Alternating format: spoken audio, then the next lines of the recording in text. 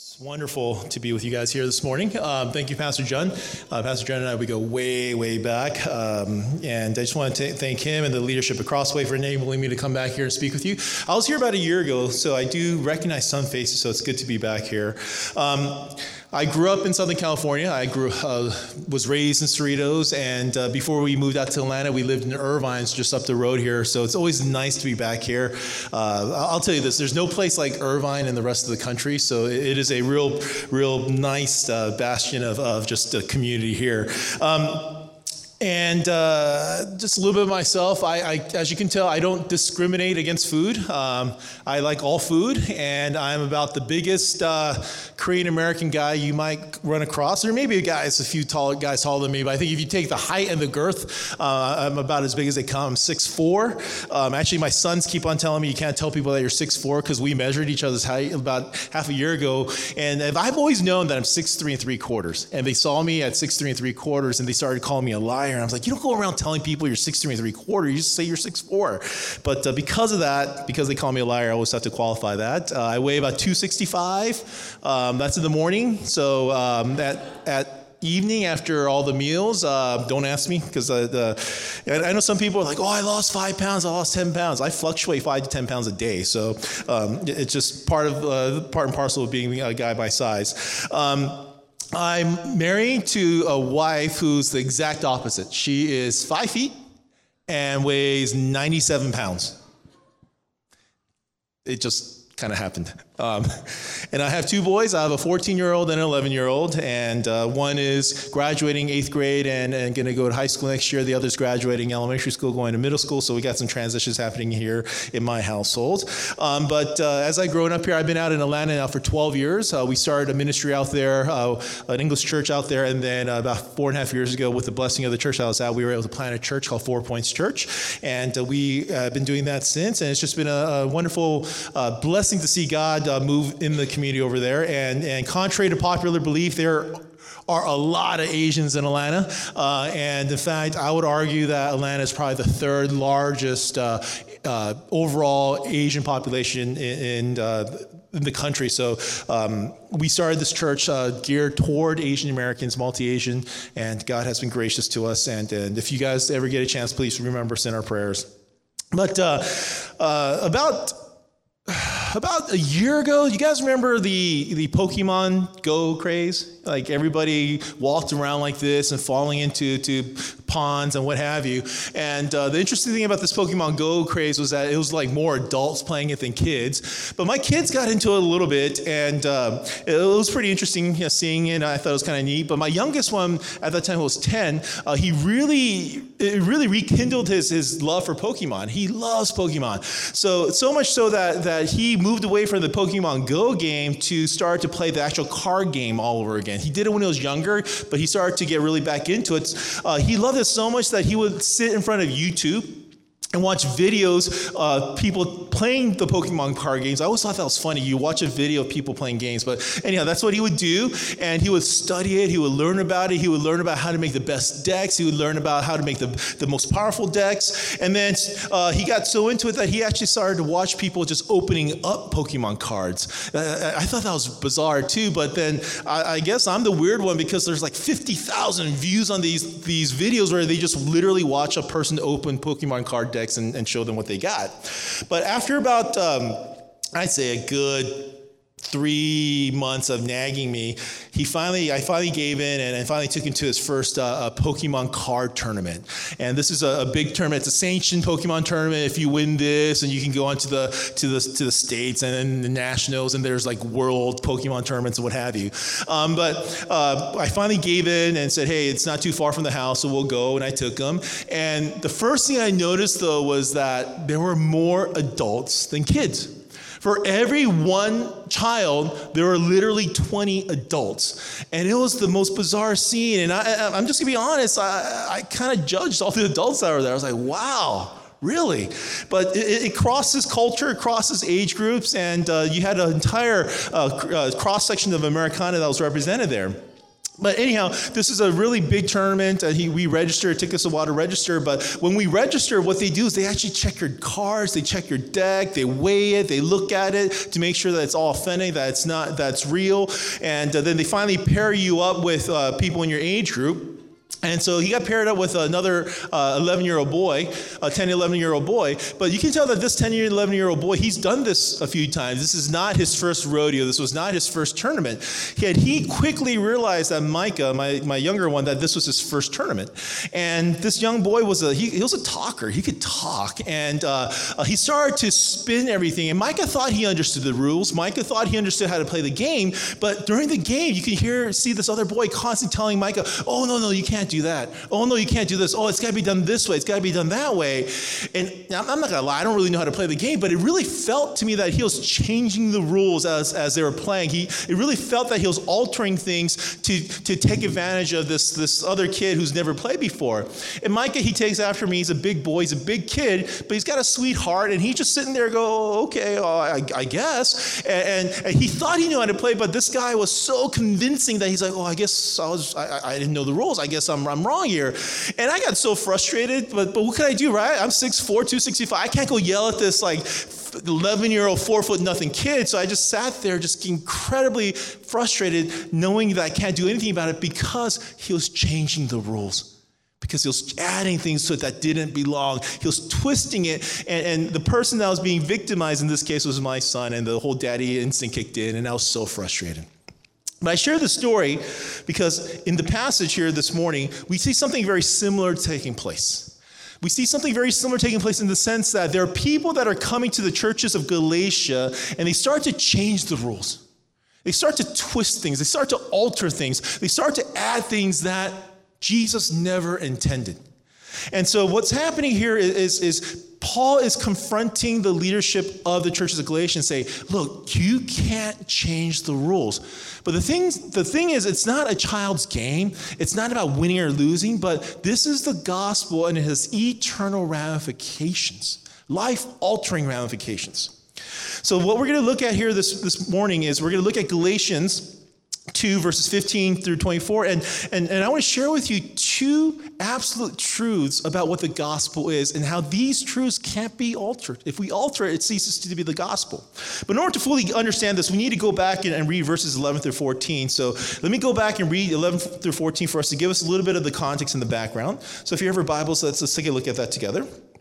And it says this. But when Cephas came to Antioch, Cephas is another way to say Peter, I opposed him face to face because he stood condemned. For before certain men came from James, he was eating with the Gentiles. But when he came, he drew back and separated himself, fearing the circumcision party. And the rest of the Jews acted hypocritically along with him, even so that Barnabas was led astray by their hypocrisy. But when I saw their conduct was not in step with the truth of the gospel, I said to Cephas before them all, if you, though a Jew, live like a Gentile and not like a Jew, how can you force the Gentiles to live like the Jew? Now, what's going on here in the churches of Galatia is that there are a lot of false teachers that started to infiltrate these churches. And these churches were churches that Paul helped plant some time ago. And he's heard these stories and rumors that these false teachers are coming in. And these false teachers are corrupting things. And the way that they're corrupting things is that it's not a blatant corruption. And I think those are the most dangerous types of corruptions. It's not blatant, but it's subtle.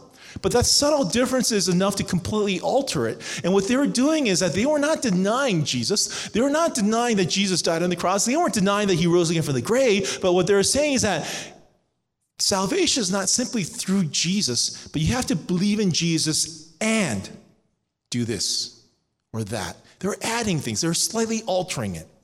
And in verse 11, Paul is trying to tell the church of Galatia, this is not acceptable. The gospel must remain pristine and pure. It's critical. It's vital to the Christian faith. It's so vital, and he goes back and tells a story that there was a time where I had to confront Peter publicly because he was doing something similar.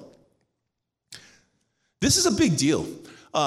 It's like Pastor John being confronted by Pastor Sam publicly in front of everybody. It's a very awkward. You don't necessarily just do that. But Paul is saying, I had to do this because this is this important. What Paul's trying to tell us is that I had to confront him because to do anything otherwise, to add anything to the gospel, is to corrupt it.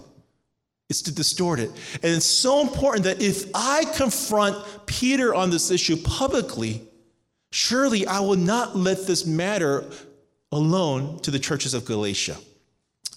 So why did Paul confront Peter? What was going on here? Well, Peter, interestingly enough, and here we have to kind of, it's like the movie Inception. I just watched it on the flight here, but you have a dream and you got to go within a dream. Well, you have to go to the context here, and you got to go deeper into another context to help understand really what's going on here. But Peter was the closest disciple of Jesus. He lived with Jesus for years. He learned directly from Jesus. It's the greatest experience anyone can have. You learn directly from the first person here. And Peter clearly understood what the gospel is.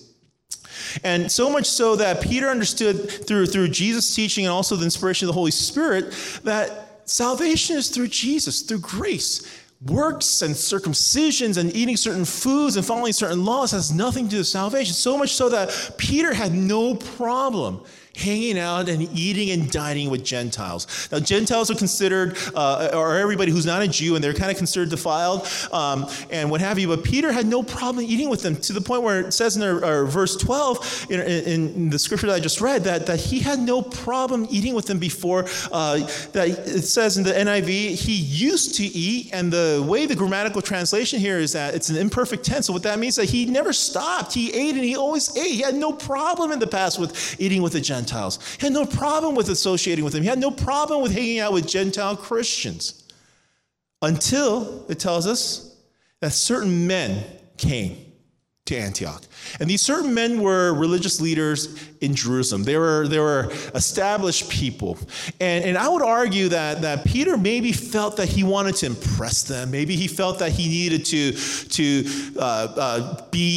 rub shoulders with them and kind of get in the right. So what Peter did was, though all along he was eating with Gentile Christians, also when these people from the church of Jerusalem, these religious leaders came, he disassociated himself with the Gentile Christians and only ate with the Jewish Christians.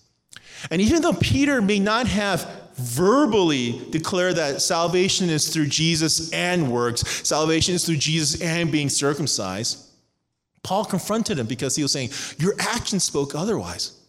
Even though you may verbally declare this, because you completely separated yourself, because you completely disassociated yourself with Gentile Christians and only associated yourself with Jewish Christians, your actions were declaring that salvation is through Jesus and circumcision.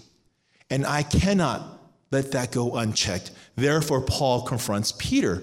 And what Paul's telling is, if I did that to Peter because he, not even with words, by actions, was declaring that salvation is through something other than Jesus, surely I will confront the churches of Galatia if you add anything to it.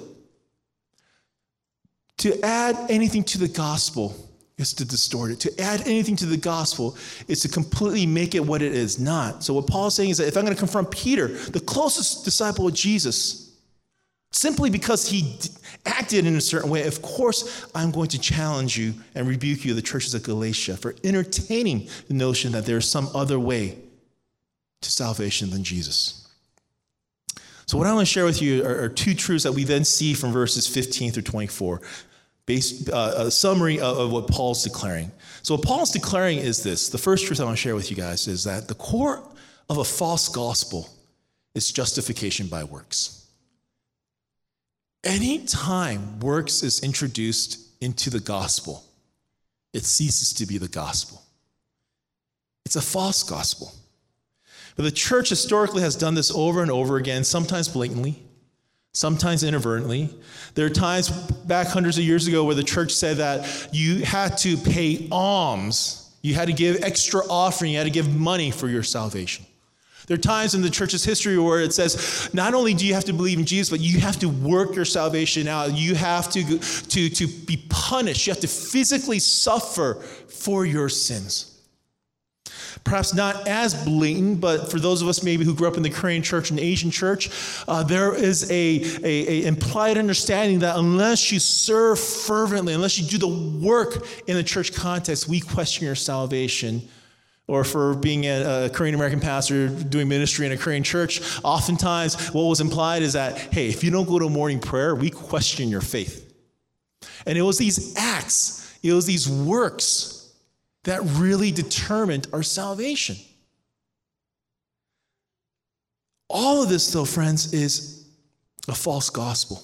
When we add even an ounce of work, our efforts, something that we can add to the work of Jesus Christ, the gospel ceases to be the gospel and it becomes a lie. It becomes a distortion.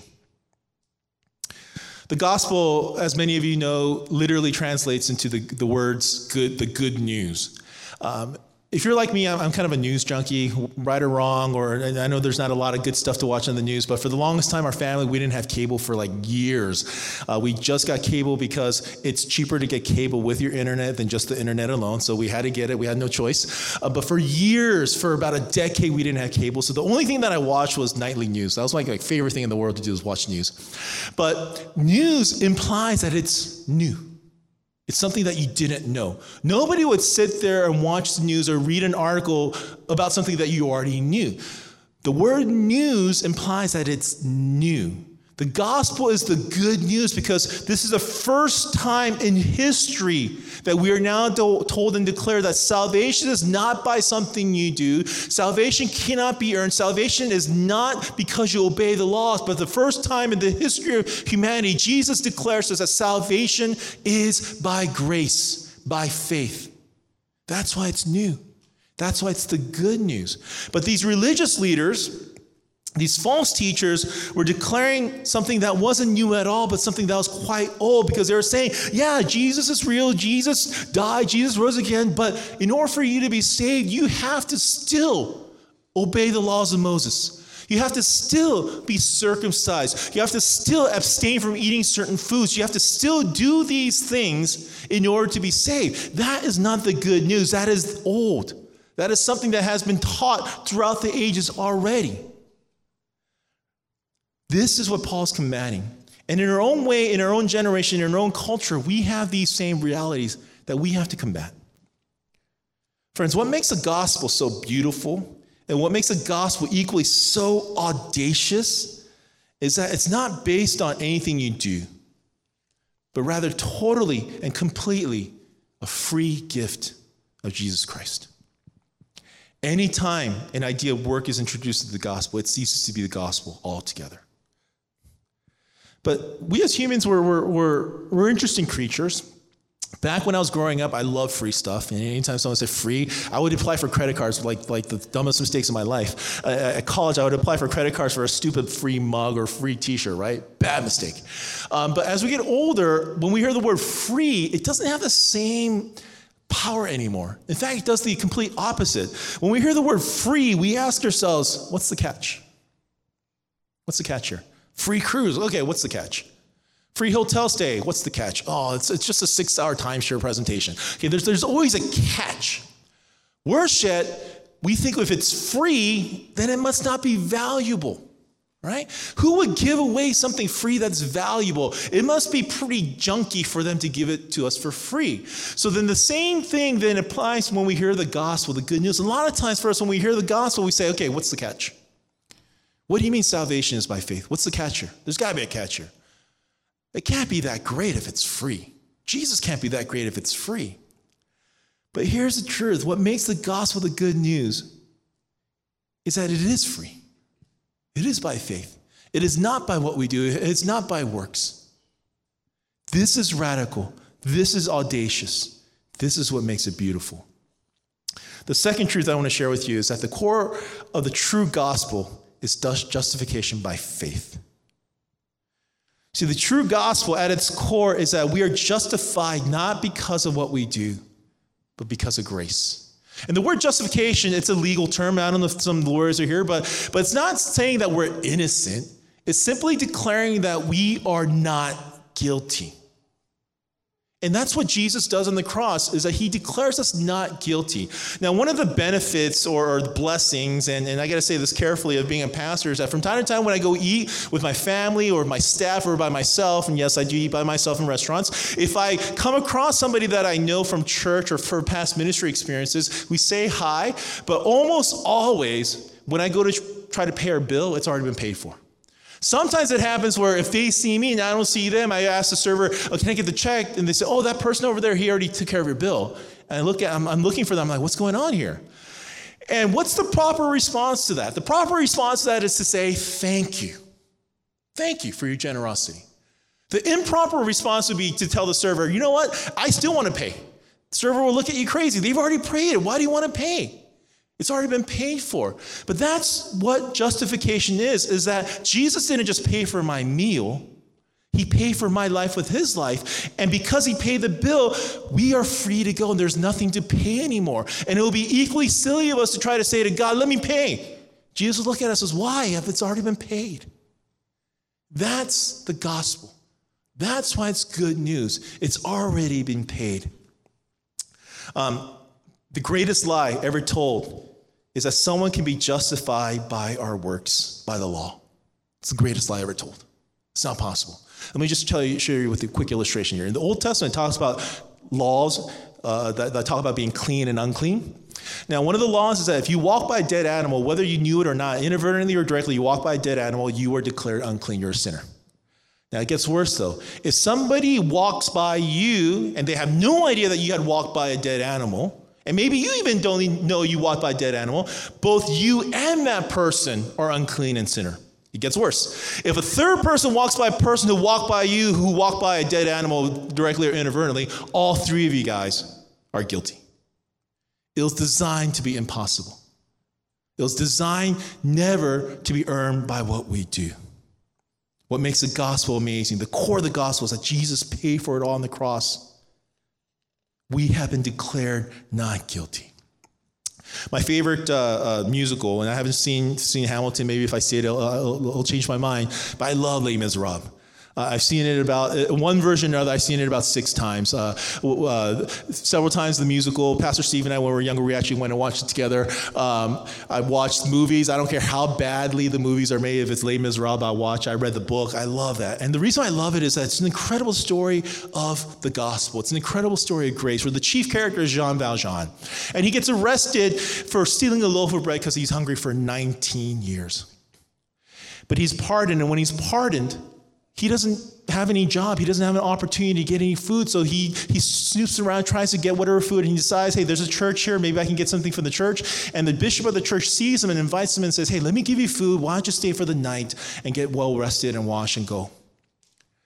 Instead of repaying the gracious heart of the bishop, in the middle of the night, he gets up and he steals all the silverware, everything that he can fit into his bag, and runs away. But as he runs away, the police see him, they capture him, and they return him back to the bishop. And Jean Valjean is telling the police, oh, he gave it to me. And the police come to Jean Valjean and says, hey, he says you gave it to him. We think he stole it. And the bishop says, oh, no. Of course I gave it to him. And not only that, but he forgot to take these candlesticks and these additional silver. He left it behind. And the bishop gave him more. That's a picture of being justified by grace. Of course, Jean Valjean stole it, but the bishop declares him not guilty. And in his grace gives him even more. Of course, you and I are sinners. Most of you sinned on your way to church this morning. It's not that we didn't commit these sins, but Jesus is declaring us not guilty. Not because of what we've done, not because we can earn it, but simply because of his grace. And friends, that is why the gospel is so beautiful and so audacious. But that, my friends, is the core truth of the gospel, that you and I are saved by faith through Jesus Christ our Lord. Let me pray for us.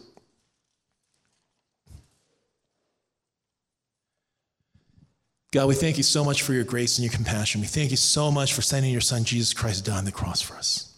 We thank you so much that we no longer have to earn our way. But Lord, through what you did on the cross, we have been justified. And may we never add to that. May we never take away from that. May we never distort it. The proper response to that is to receive this gift in faith and to say thank you. And may our lives reflect that in all that we do. Pray for your blessing on each person here so that we can live as people of the gospel, freely liberated, worshiping you and giving you glory in all that we do. In Jesus' name we pray. Amen.